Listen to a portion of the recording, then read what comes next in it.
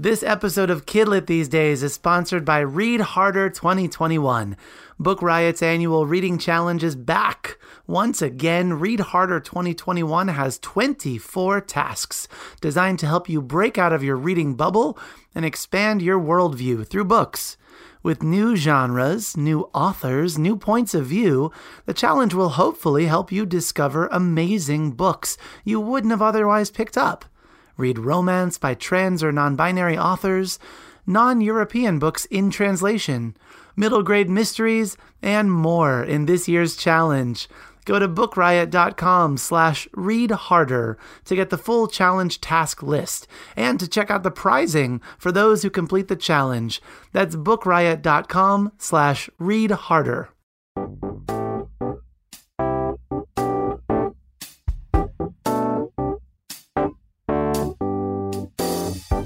Hello and welcome to episode 46 of Kidlit These Days, a Book Riot podcast. At Kidlit These Days, we are your Kidlit connoisseurs, pairing the best of children's literature with what's going on in the world today. I'm Matthew Winner, alongside Nicole Young, and we are here to have conversations that create opportunities for parents, grandparents, teachers, librarians, and all who love children's books to engage in the world through literature in a deeper and broader way. We're recording on January 17th, 2021, and on today's episode, we are taking time to acknowledge International Holocaust Remembrance Day on January 27th, or known simply as Remembrance Day. We're also going to talk about current awareness of the Holocaust among millennials and Gen Z individuals, as well as anti-Semitic images and language present at the January 6th insurrection event at the Capitol in Washington, D.C. But first, how about we welcome our co-host, Nicole Young. Hi, Matthew. Hi, Nicole. Hi, how are you? How you doing? I'm all right. Things are, things are things. It's bizarre to me that it's been 2 weeks since we talked, and whenever you and I take a break from talking, stuff goes down in the world. There's an attempted coup/insurrection at the Capitol. There's everything has happened in the past 2 weeks. Yeah, it's been a wild thing. Also, you're going through the intro, and my birthday is on the 27th, and I never knew that the Holocaust Remembrance Day was on the same day as my birthday until you said that. So yeah. I don't think I connected that we were birthday week buddies. My birthday is on January 24th. Are we? I didn't even know that. Yeah, we share the week. That's super cool. I love that. I love that, Well, too. happy early birthday, Nicole. Happy early birthday, Matthew. We've been trying to mix stuff up around the house here by going out and finding local trails. And so that I was texting you prior to starting here that we're out hiking. We went on a trolley trail just past our house in Old Ellicott City. That was really nice to just be out in the cold, and my daughter was walking on top of logs and my son was hopping over the stream, and it was just nice to be outside, even though it's getting colder for us on the East Coast here. I know you know that as well. Yeah, I feel like I have really come to relish my time in nature in this past year of wildness. I'm just when I can get out of the house and be amongst trees and just flora and fauna, it's so beautiful. And I think also as a counter to all of the wild events that happened in the past few weeks, I bet just being in that kind of calming environment, the vastness of nature, I bet there's something so soothing about it. Yeah. I love your use of the word wild and talking about getting out into nature as well. It is wild. But you're right. There's something about being in nature and just stopping and listening to how noisy nature is. I feel like in our house, things are pretty quiet, which then, unless, the kids are doing whatever, but that then leads my mind to just be with itself. And that's a hard place sometimes to be. But to be out in nature and to listen for birds and listen to the water going over the rocks and all the different things that you can hear, it really does take you someplace else and make you feel like you're small in a great big world. And that's not a bad feeling. Yeah. And reminding you that there's things here that have been here way before you ever got here, and they will be here way after you're gone. And that even though these events are huge and important, and I think it's so great that we're contextualizing what happened at in Washington in the context of the Holocaust, all of those things are true, but also, right, the world will continue. Right. And there is a vast world outside of the things that we are seeing every day. And I love that as a reminder. I'm so glad that when you proposed this topic, I just thought it was such an appropriate one, given the events of the past 2 weeks. Right. I think talking about the Holocaust and even the Day of Remembrance, and I lived in DC for a really long time and often went to the Holocaust Museum. Like when people would come to town, they would want to go. And it's such a place, such a carefully curated place, but one that is designed to help us remember the more difficult truths of our past, right? And I've thought about that so much this week, and the fact that, when we forget the harder parts of our history, things like January 6th can happen, and us, we're surprised. Oh, well, this is something like this has never happened, or, oh my gosh, I can't imagine this in the United States. But when we start understanding the kinds of histories that marginalized people across the world and in this country have faced, then we're better able to contextualize the events and hopefully prevent things like that, like the Holocaust and other atrocities from occurring in the future. So I'm just so glad we're having this topic. Yes. I think it's such an important one. At this time that we're in, we're seeing this kind of rise of populism in the form of like a desire to fascism. We're seeing this, like you and I have talked about xenophobia on this podcast before.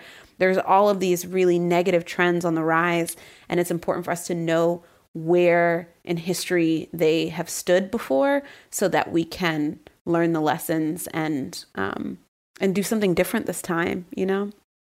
Yeah, I have a robust interview with author and librarian Susan Kusel that I want to tell you about in just a moment. Why don't we first do our next sponsor, and then let's talk about this topic, and let's talk a little bit more deeply. I'll look forward to that. Do you mind sharing the next sponsor? Sure. This episode is sponsored by Bookmarks, a customizable journal to record your reading life.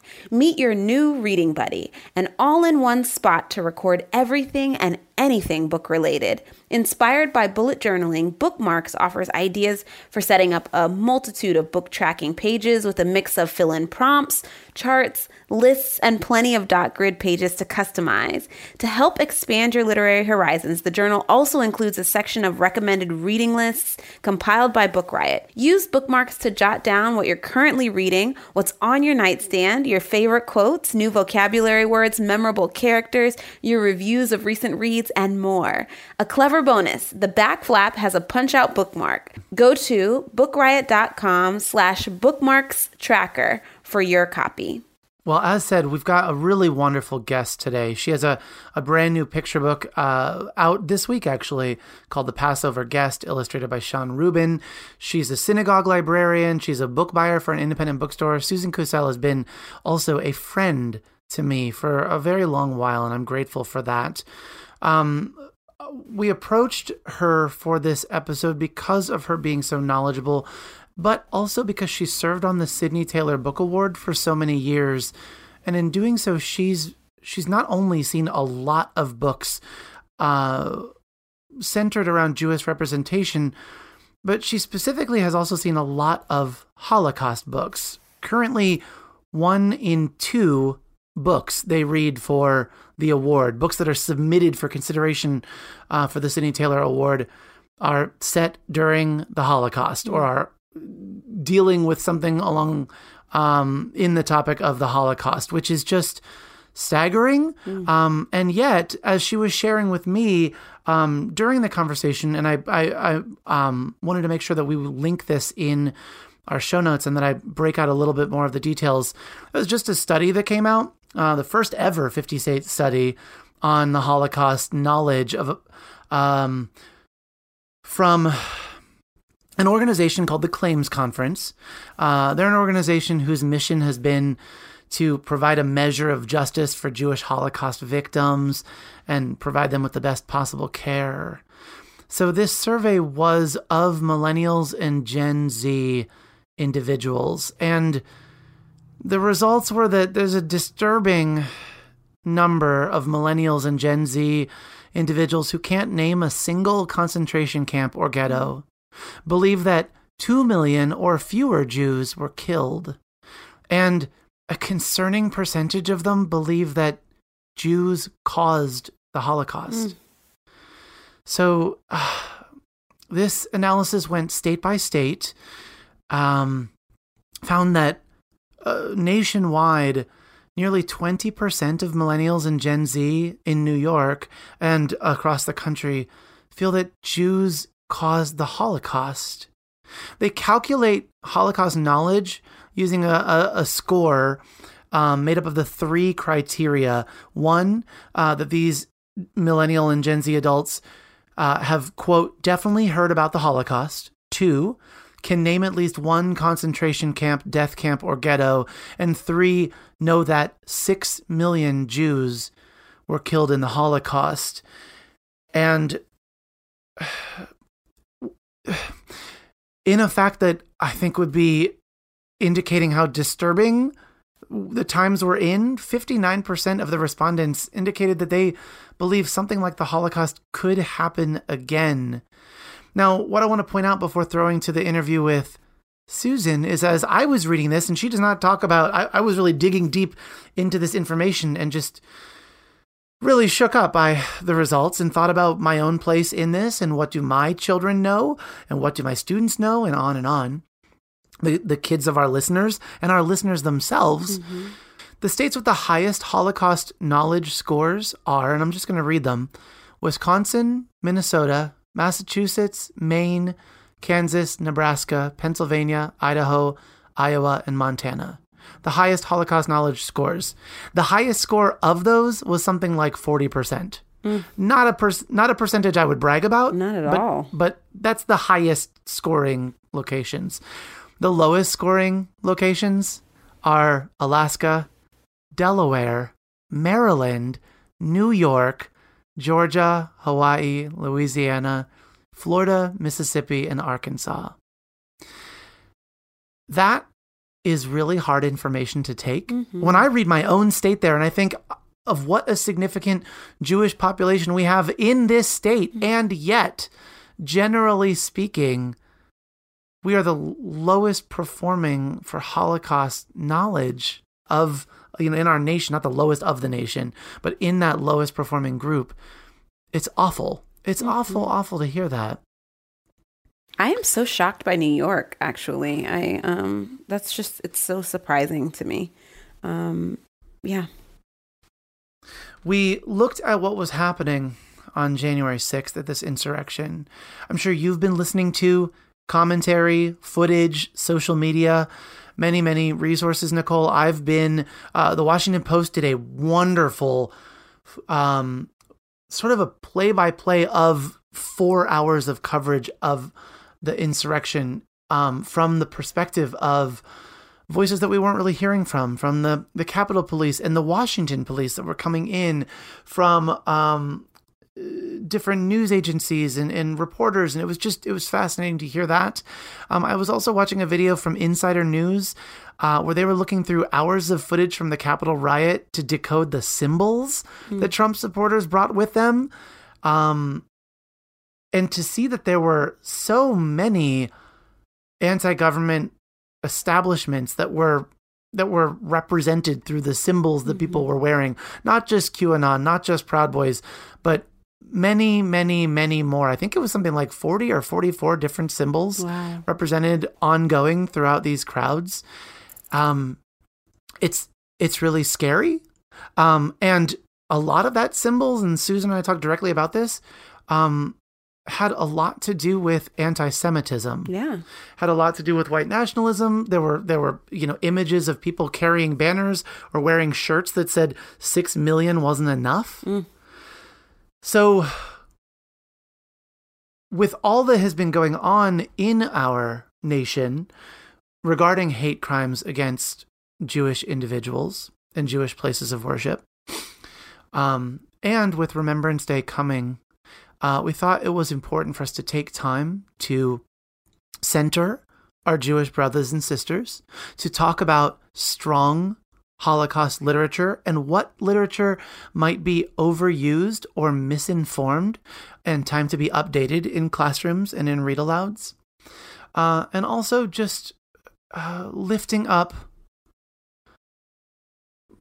places where we can do a great amount of good, but where sometimes harm is caused to children. And so we want to make sure that we are just thinking about what we're about to talk about with an open mind, but also knowing that we've all got a lot of work to do. I'm saying that myself. I know that I have work to do, and I do it by listening to people that are different from me, listening to other people's experiences, hearing them, bearing witness to them, and trying to move forward alongside them. So, with that in mind, it is my great honor to introduce Susan Kusel, our guest today. Susan has turned a life as a book lover into many careers as an author, synagogue librarian, and a book buyer for an independent bookstore. She has served on lots of book award committees, including the Caldecott Medal and Sidney Taylor Book Award committees. Her debut book, The Passover Guest, illustrated by Sean Rubin, was recently published with Neil Porter Books' Holiday House. She lives in the Washington, D.C. area. Please welcome Susan Kusel. Hi, my name is Susan Kusel. I am a synagogue librarian and a buyer for a bookstore, and I have been for the past several years on the Sidney Taylor Committee, including as the chair, and my pronouns are she, her, hers. Susan, welcome to Kidlit These Days. We're so glad to have you on the show. Oh, and also, congratulations on your debut picture book, which just released as of this episode airing. Thank you so much. And thank you so much for this, the wonderful conversation that we had with you and illustrator Sean Rubin and myself on the Children's Book Podcast. That was really a delight. Yay. You know, I love The Passover Guest. It's so wonderful. I am sharing it with everybody. But boy, we could have filled hours with conversation about that gorgeous book. I'm really grateful you wrote it. Thank you so much. Oh, of course. So, of course, you are a person that comes to mind a lot for me, just as a friend, as a person in the children's literature world, and quite frankly, as someone who I go to understand how to talk about issues affecting the Jewish community, to understand better what books are reliable, reputable, beautiful in terms of representation of Jewish culture and identity, with you having served on the Sidney Taylor and our paths crossing because of that. You are a person that's on my mind a lot, my friend. So I'm glad we're talking again. Well, I love talking with you, Matthew. It's always so much fun. And I was counting, and this is the 5th time I have been on one of your podcasts. So thank you for continuing to invite me. It's just such a delight to have these conversations with you. Didn't Steve Martin or somebody make a funny sketch on SNL as being part of the Fives or Nines or something club, whatever? I think it was about fives, and like Tom Hanks was on it, and I love that, the Five Timers Club. Oh, that's so wonderful. Only you're in a group on the podcast with me with like Mike Curato and wonderful people like that. Oh, I love Mike Curato. He's so wonderful. Well, I digress. Today we're talking, as you know, about Holocaust remembrance and about honoring our friends and family in the Jewish community and about what things we get wrong and how to make right, among many other things. And our mutual friend Heidi Rabinowitz brought up that you had a fabulous presentation for NCTE before we all went into quarantine and everything got turned upside down about teaching the Holocaust and specifically Holocaust kidlit books in the classroom. Can you tell me a little bit more about this presentation? Yes. Well, the plan was to do it with authors Lisa Weimer and Catherine Locke, and we were going to do a presentation about Holocaust literature that is appropriate for classrooms, because we have been finding lately that there's a lot of books that are taught that are that don't necessarily teach the Holocaust in maybe the best or most productive way. And the presentation idea started a few years ago, and you'll forgive me, this part's a little hard to talk about, but I think it's important, and this is what started me on this path. Was my son in high school was assigned Mein Kampf by Adolf Hitler for his English and history class, and it was excerpts from the book, and it, as a Jewish student, it upset him so deeply. I mean, he can barely talk about it. And this was a 9th grade student who was sobbing in class. And it was a few years ago, and he remembers word for word what exactly was said in those excerpts. And it wasn't done to be painful or harmful or anything. It was done to teach about propaganda. And but the end result was really terrible. And I mean, if you've ever looked at the words of Mein Kampf, it's just, there are no words. And I really don't want to, mention the teachers or the school or anything, because they handled it wonderfully. And I talked to the principal, and they did an excellent job of dealing with it and being respectful. So, but just that incident, what that stirred up in my son and for me, because it wasn't only the Jewish students in class, of course, right? It was everyone else in that class who were reading those words. And even if you're even if you're saying this is propaganda, you've just handed these words, these bullets, to all these other people, and you don't know what they think or feel or how they're going to use that ammunition. Correct. It makes me think, and I hope you don't mind me drawing the comparison as I work through this thought here, but it makes me think about our interest in, our centering Black pain in children's literature. And I wonder if in some way those two are, in an awful way, in a way that we should be reflecting on, if those two are somehow connected. This fascination with atrocity, with horror, with pain, with suffering, as a means of saying, look how horrible that was. Let's never make sure we do that again.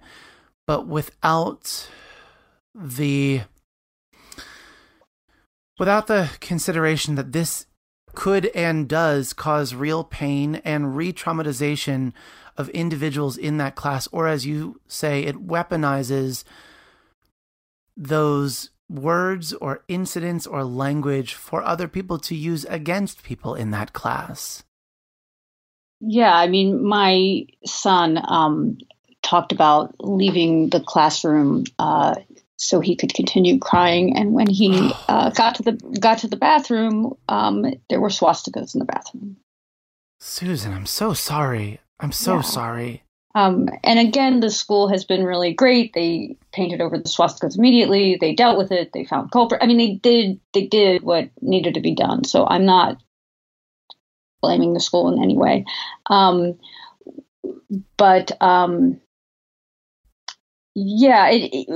you talk about centering pain, something that we talk about in the Jewish community a lot is that, first off, it is very important to teach the Holocaust, and we're going to talk in a minute of that there is less awareness of the Holocaust right now nationally, and that I absolutely want the Holocaust to be taught. There are lessons to be learned from it, and I don't want to back away from that. At the same time, it is feeling like that is the only time students encounter Jewish people in the classroom, is in Holocaust books, that is all that is being taught. And when we look at the number of books being submitted for Sidney Taylor, when I look at as a buyer for my synagogue, as a buyer for Jewish books, adult and children's, we are looking at the books being published at it being about 50% Holocaust books. 1 in 2 books about the Jewish experience, both adult and children, are about the Holocaust. And it is, of course, an important time. It is, of course, something we must talk about, but it can't be all that we're talking about. We have 2 books. Sorry, I am scribbling note after note. Yeah, we've gone through WorldCat and backed that up, and but it's backed up by the books coming into my library. It's backed up by the reviews I see. It's backed up by the books on the books that come that are submitted to Sydney Taylor, and we've been seeing this for years and years and years. And it doesn't seem to be going down. And so on the one hand, you say, well, not you, but one would say, well, that's great. It's being talked about and discussed. But on the other hand, even that 50%, there's a lot of books that are being told in, I don't know how to say it, but in difficult ways, right? So they're about the Holocaust, but they're about Jews, but they're not really about Jews, right? They're about people rescuing Jews. So that story is centered. They're about Jews cowering in the attic, but they're really about the person downstairs saving the Jew. They're about the camps, but they're not about all the Jews who stood up and fought back. So there are so many other narratives. And we can also go over, I have read, from being on Sydney Taylor, I have read hundreds and hundreds of Holocaust books in the last 5 years, and they fall into certain categories. But we're only seeing a couple of those categories. We're not seeing the full range of within this genre. So yes, it's great. We're seeing Holocaust books, but we're not seeing what we could be seeing. Do you think that in part is a failure of messaging, that authors feel compelled to write this one kind of story, but don't have someone pushing, saying, we could really use this other angle of this story more? Is it because editors are not catching things? We talk a lot on this show about what it means to be an Own Voices editor, or what it means to have eyes on a book where it's telling a very specific story that's outside of your experience, how best to serve that story to make sure it's told in the best way it can. I'm wondering where to help strengthen Jewish literature in your perspective. What do you think, Susan? Well, I don't think we can put the blame on any one person, right? Because I think that as you know, Matthew, from being involved with the industry, that it's a collaboration, right? It's not a writer writing, right? There's a writer writing and an agent selling and an editor acquiring and designer designing and an illustrator illustrating. Like it's not that one person made this decision and that's it and that's the end. Because it is so major, that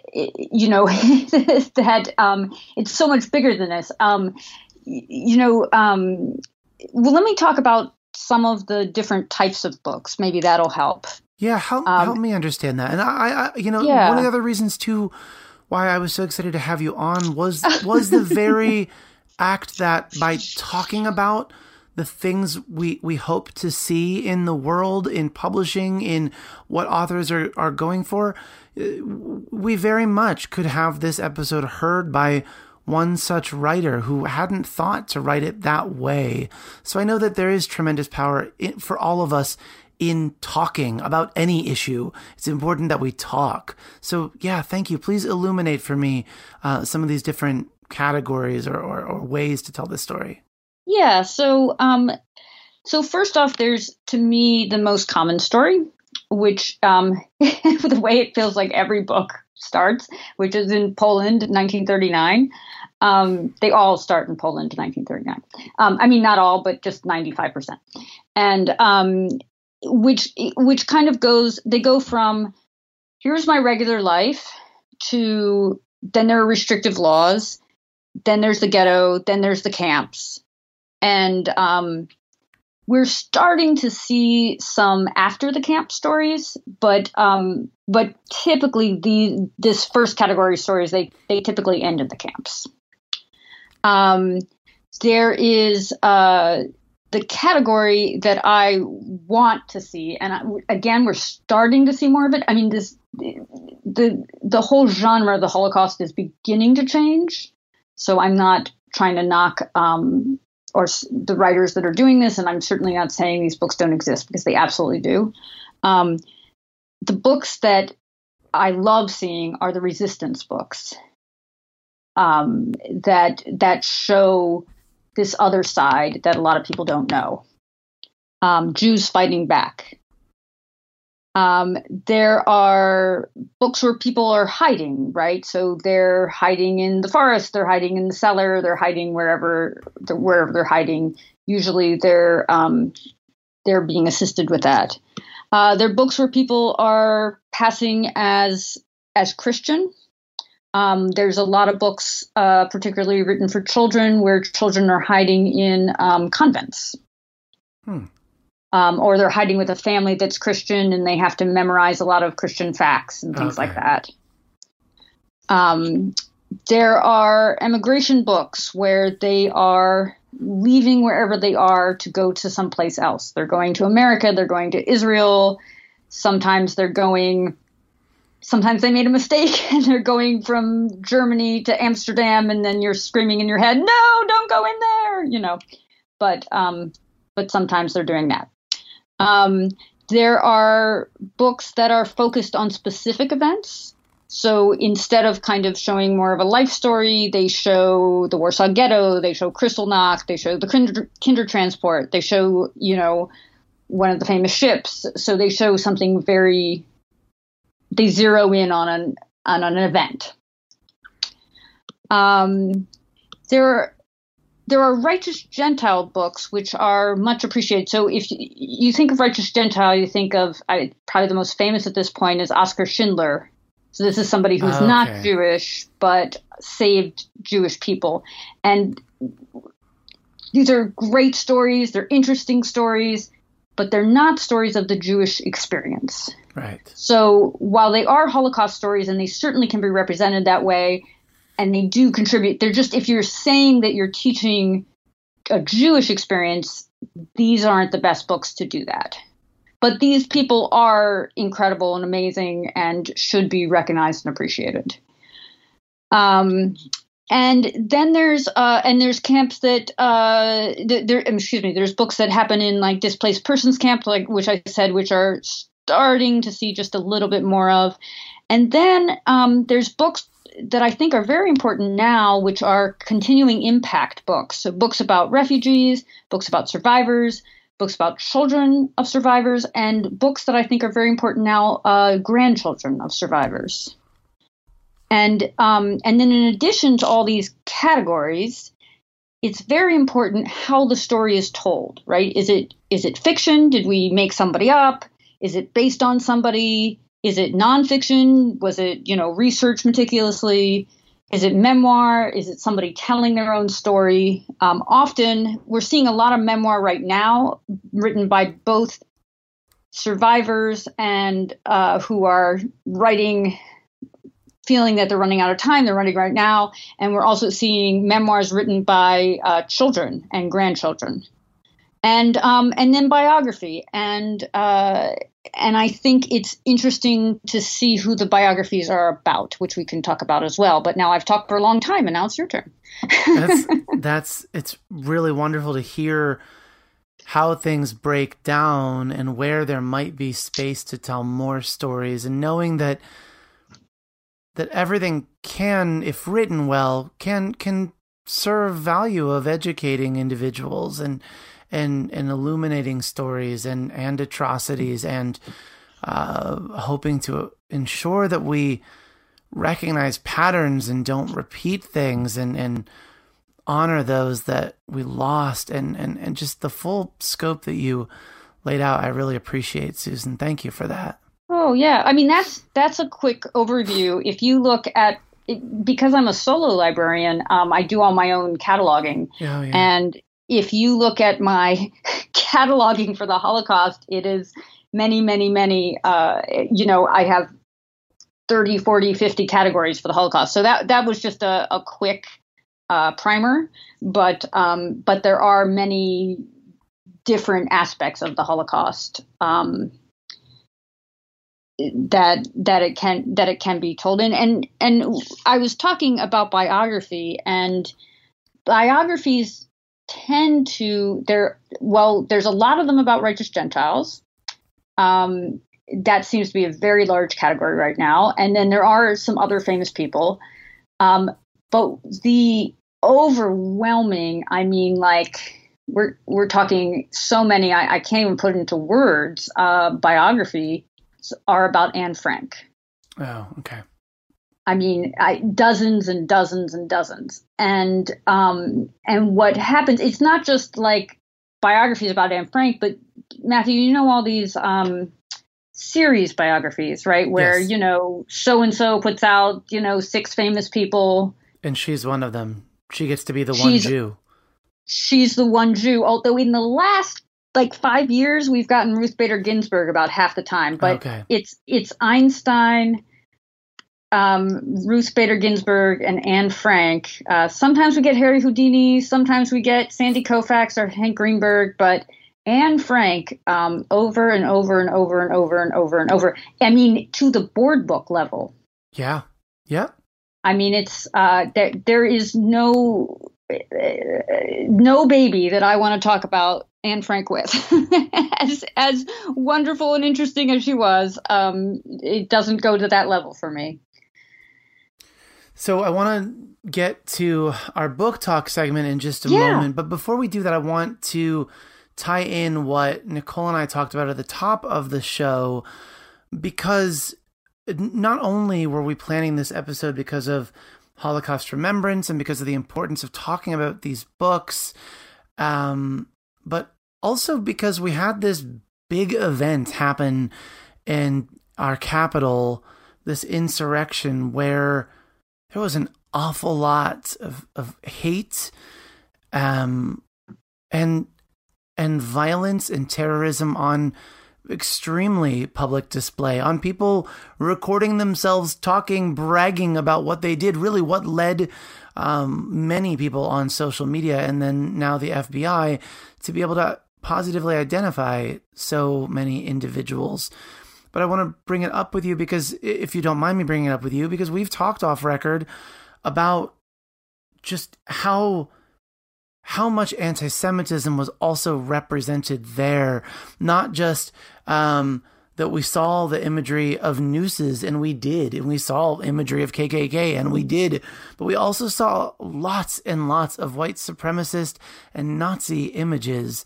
And that is a very scary, alarming, re-traumatizing thing to have had happen. And I want to, I think, just acknowledge that here so that it can hold space as we prepare to talk about the books that we're talking about, knowing that talking about difficult subjects is not a one book solution when you are a parent or a teacher or whomever has the great privilege of being in front of young children, but that there are many, many sides and facets to be talking about when we talk to children about what's going on in the world. Yeah, that was a hard event. I, as you know, live near the DC area, so it was near my house. So it was a very hard event. And yeah, I mean, seeing, someone wear a shirt saying that 6 million weren't enough, I can't understand that. I can't take that in. And, it feels like we just keep seeing this over and over. I mean, it was just a year ago where there were a lot of Jews being killed around Hanukkah, and 2 years ago where there was a shooting inside a synagogue, and it's very difficult that this is the reality. I've said this in other places, but I don't know if we've talked about it, that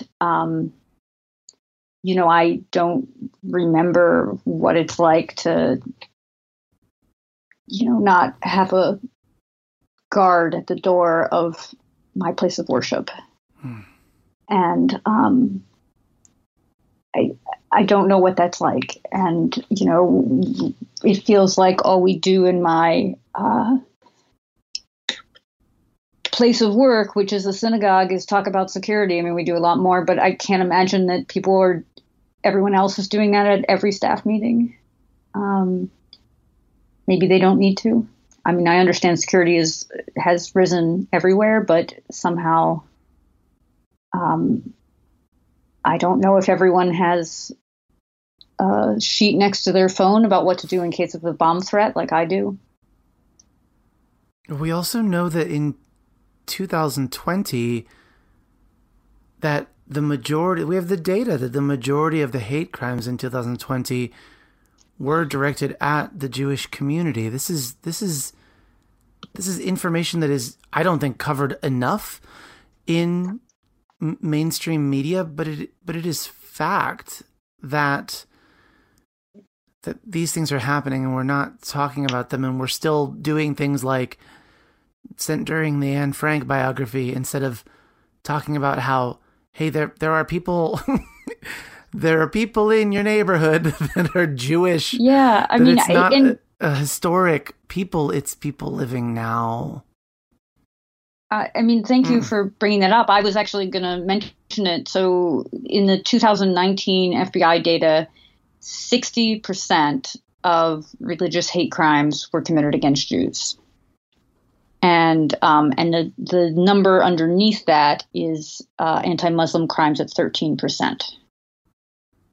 And that's just religious crimes, religious hate crimes. But in terms of all hate crimes, Jews are the victims of 1 in 7 hate crimes. And they only make up 2% of the population. These are sobering statistics. And I know after break we're going to get into some challenging books as well. But I want to say how grateful I am that there are good books that you're here to share. As someone who reads hundreds, if not thousands of books, that these are books that you feel are good and important and are more where we want to be leading our students and our education around, and our teachers to lead classes around. So I appreciate that, Susan. Let me, if you don't mind, share our next sponsor before we get into those books. We'll give people a chance to get ready to fill their shopping carts with books. We always put all the books listed in our show notes. But that said, this episode of Kidlit These Days is sponsored by Lemonade Code by Jared Pratt and Jay Odin.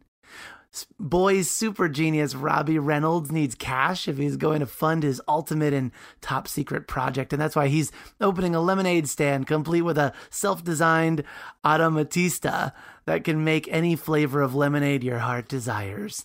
Unfortunately, Robbie isn't the only one in the lemonade hustle. Daphne Dury, his new across-the-street neighbor, has her own setup going, and something about her lemonade is resonating with people in ways Robbie's can't. Before the week is over, Robbie and Daphne are in a full-on lemonade war, one that Robbie is quickly losing. So thanks again for sponsoring our show. That's Lemonade Code by Jared Pratt and Jay Odin. And now it is with great pleasure that I bring us to our book talking segment. You know that all the books we talk about will be able to be found at our show notes at bookriot.com/listen. Go to Kidlit these days, find our episode. We'll have everything listed there for you. If you have books that you also want to add to, or if you want to talk to Susan over social media, I know, Susan, you exist online, and we can find you. Susan, I have a very sneaky Twitter handle, which is at Susan Kusel. Say SUSANKUSEL, and we are hashtag Kidlit these days, so you combine those powers, and we can share a whole bunch of awesome books. But Susan, I am turning over the reins to you today to share with us some books that you think we should be paying attention to, and maybe even some others that it's time for us to retire from our practices or from our read alouds so that we can make room for more appropriate stories. All right.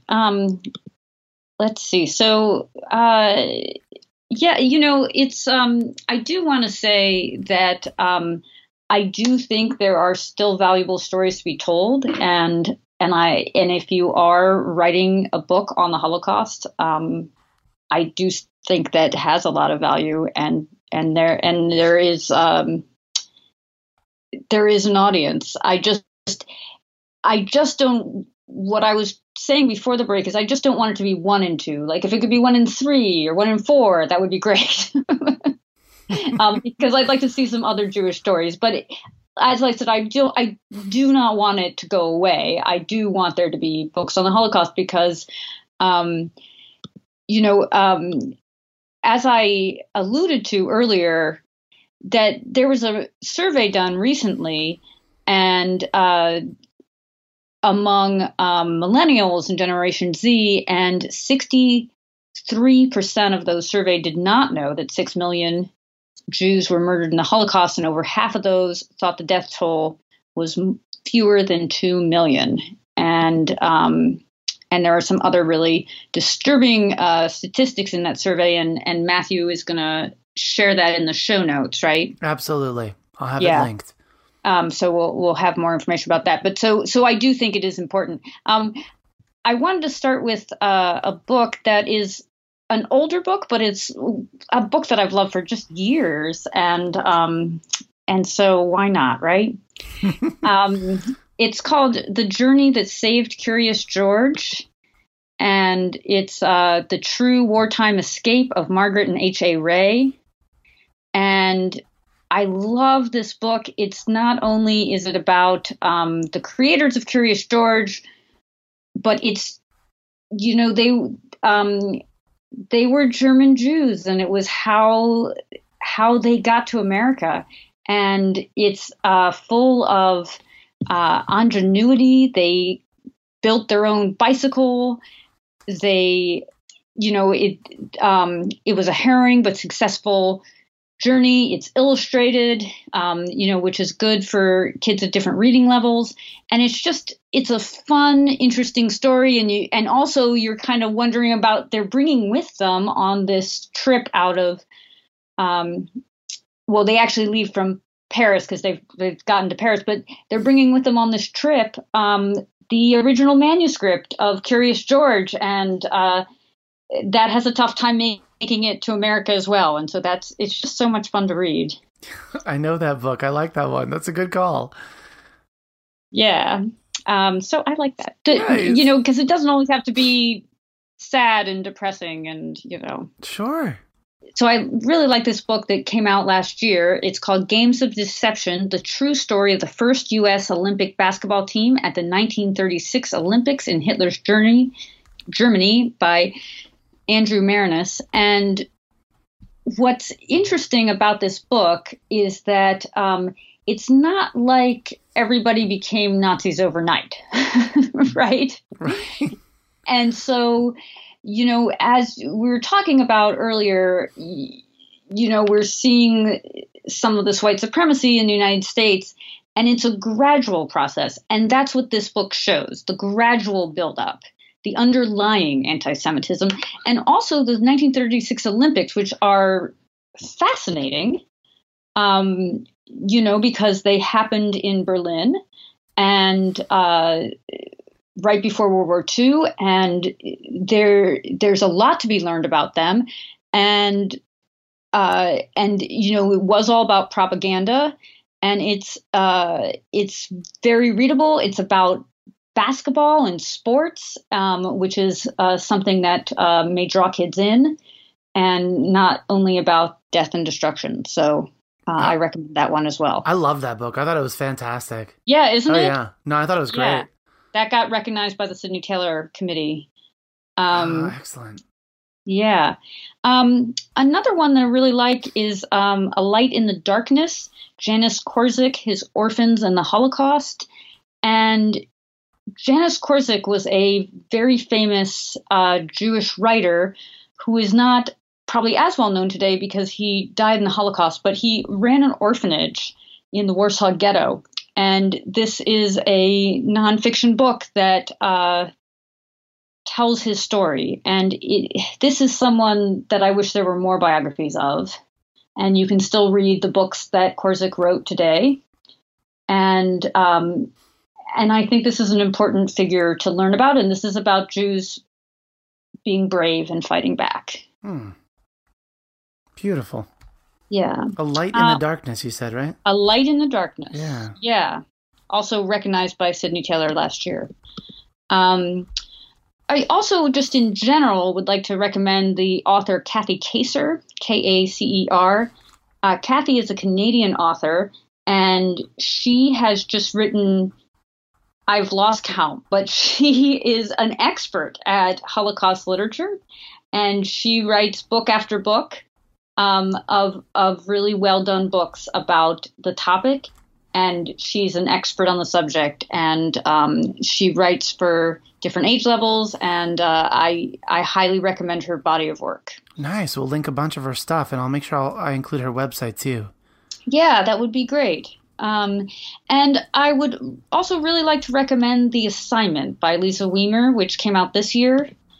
And this is kind of links in a little bit to what I was talking about with my son getting a difficult assignment.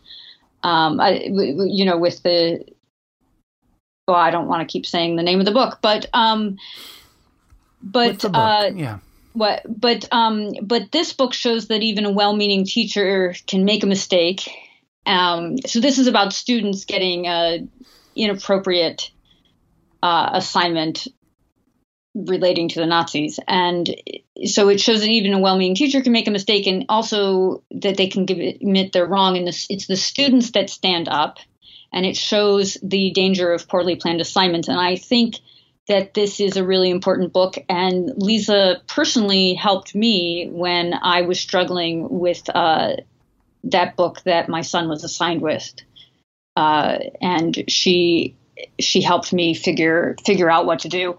And so this is a really great example of, I think, the kind of book that we need right now. I love that. What agency to give the kids, too, to have them be so centered in the story. That's awesome. I can't wait to check that one out. And actually, it's based on a true story. So, and real kids. So it's a really inspiring thing. That's very cool. Can I just break for a moment and say, Susan, how much I am enjoying sitting here and just listening to you talk. I hope our listeners have the same feeling when Nicole and I talk about books. You're naming books, and I'm just like, I want to read that one, and I want to read that one, and I want to read that one. So I don't mean to cut you off. I'm sure you have other things you want to share. I'm here to listen. I just want you to know that I am on board for reading all of these.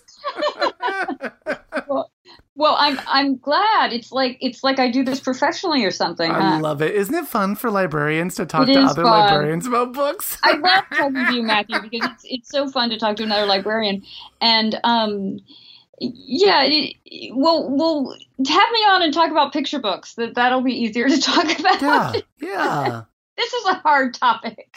I hear it. Did you have any other books you wanted to recommend before we close our time together?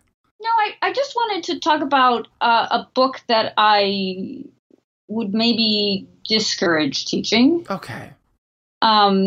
And I know that it's a very beloved book, and there's a movie, and it's a bestseller, and so it's. I know it. I can guess it. You can guess it? Oh, well, guess. Go ahead. Is it The Boy in the Striped Pajamas? It is, Matthew. Look at that. I've been doing my homework. Good, man. How about that? As soon as you said the movie adaptation, I was like, oh, I bet it's that one. Why do you think it is? And then I'll tell you why. Gosh, it's been a long time since I read it, or since I even heard someone talk about it. I feel like this is the one about the kid like runs off into the backyard of wherever he is, and the backyard sort of backs up against a fence of a camp. And from what I recall, it sort of treats those in the camp as if they are in fact animals, as if it's like a zoo that we're like visiting these lesser thans that are behind this. I remember it just being peculiar in that way. Yeah, I think that and I didn't mean to put you on the spot or anything, but am I remembering the story right? It's been a long time.